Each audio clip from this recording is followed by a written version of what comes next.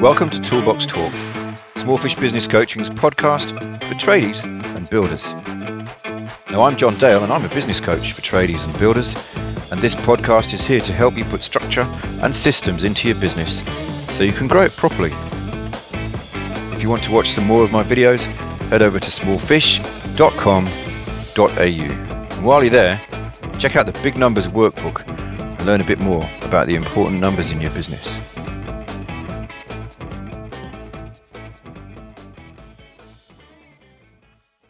Have you normalised your profit and loss? I'm talking, of course, to traders and builders because I'm John and I'm a business coach for traders and builders. And one of the things I do with my clients on the Tradies Toolbox coaching program, and something you should do as well, whether you're being coached by me or not, is to look at the profit and loss report to see how your business is doing. Now, we do all this work on their business, and lots of it is with the aim of increasing profitability, making more money, right? So it's important to check in on how much money we're making, surely, don't you think? Right, the profit and loss report shows every month, or at least after the end of every month, how much money came in, how much money went out, and how much profit was left. And we would hope to see some profit every month. We don't always, do we? And when we look, it's often necessary to do some normalising. Now, I've made that term up. I'm not sure if it's a real term or not. I'm sure, but you should do it, right? It's a process your accountant might call adding back if she's doing your tax or valuing your business or something like that. Or it's similar to that anyway. We're going to do it to get an idea of how the business is really doing after we allow for extraordinary costs or extraordinary revenue that came in. Okay, unusual income, unusual costs. So what we do, of course, is we look at the income and we say, is that normal for this month? Or is there something missing? Or is there something extra? And we do the same with the costs. Okay, we look at the income. The invoiced revenue is what we're looking at, right? We're looking at invoiced revenue, assuming you do your accounting on an accrual basis, which you should be. So we're not looking at whether somebody's paid a bill. We're looking at whether you've raised an invoice. They may or may not have paid it, and that's something we look at elsewhere. So this is about invoices you've raised and bills you've received, okay? We're not looking about your cash position. So we're thinking about how normal that income is, right? If you're a builder, we've got progress payments to consider. You might have received bills that have been entered into your system for the materials and subcontractors, and you might have paid for the labour for some work you've done on a job, but not yet raised the invoice for the progress payment, for example. So that's one example of normalising. We go, yeah, but the progress payment invoice hasn't been raised yet. That will slip into this month, so it's not as bad as it looks. That's kind of what I mean by normalising. Here's an example, a real one. I have a client who's been running a large construction job, right? They're installing air conditioning in a new development, they're subcontracting to a builder, and it's been running for several months, as they do.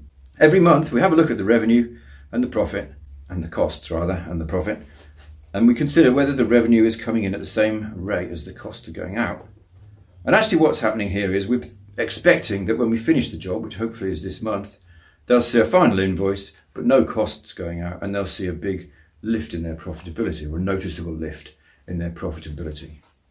That's what we're hoping for. And this is what I mean again by normalising. You can't just take the numbers at face value. You have to think a bit about what they mean, what those numbers mean. Recently, of course, I've been making sure to make allowances for JobKeeper. Almost everybody's revenue and profitability has been inflated by JobKeeper.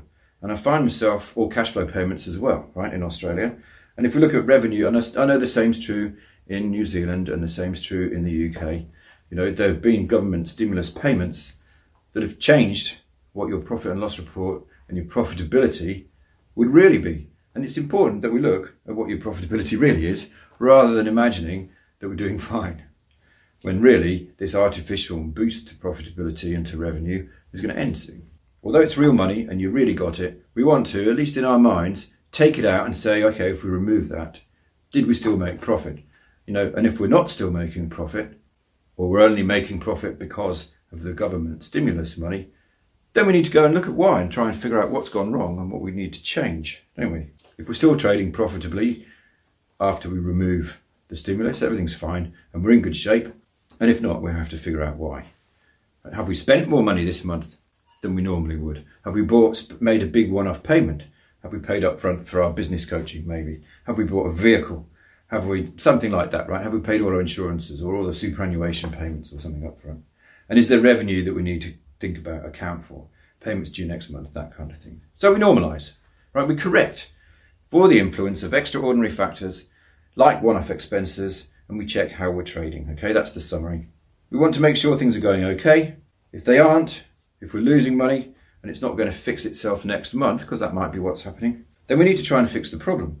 We need to identify what the problem is and then go and try and fix it. And the first step, of course, is being clear that there's a problem, and that looking at the profit and loss and then doing that normalizing thinking is where we're going to see any problems first, if we don't have the systems in place yet to measure things at a more detailed level. If we don't have the systems in place or the job management system in place so we know how profitable each job is, for example, then these things are going to show up in the P&L.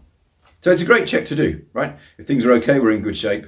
If things are shifting, hopefully, in the right direction, then something we're doing is having the right effect. And if things are shifting in the wrong direction, we're aware of it soon, so we can go and find out what the problem is and try and stop it happening. So please do it.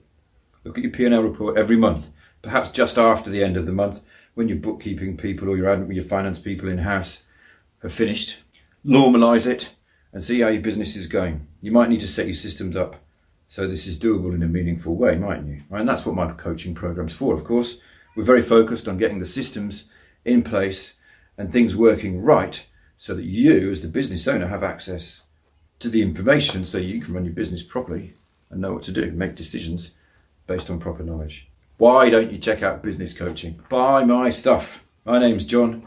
There are two things you can do if you'd like to think about whether you want to buy my stuff or not, right? You can book a 10-minute chat with me, actually me, and we'll talk about whether coaching is the right thing for you. Or you can come to the next Tools Down workshop, which is 2 whole days, fun-packed, in Sydney at the moment, where I'll teach you my framework, and you can use that 2 days to help you decide if you want coaching or not. See you later.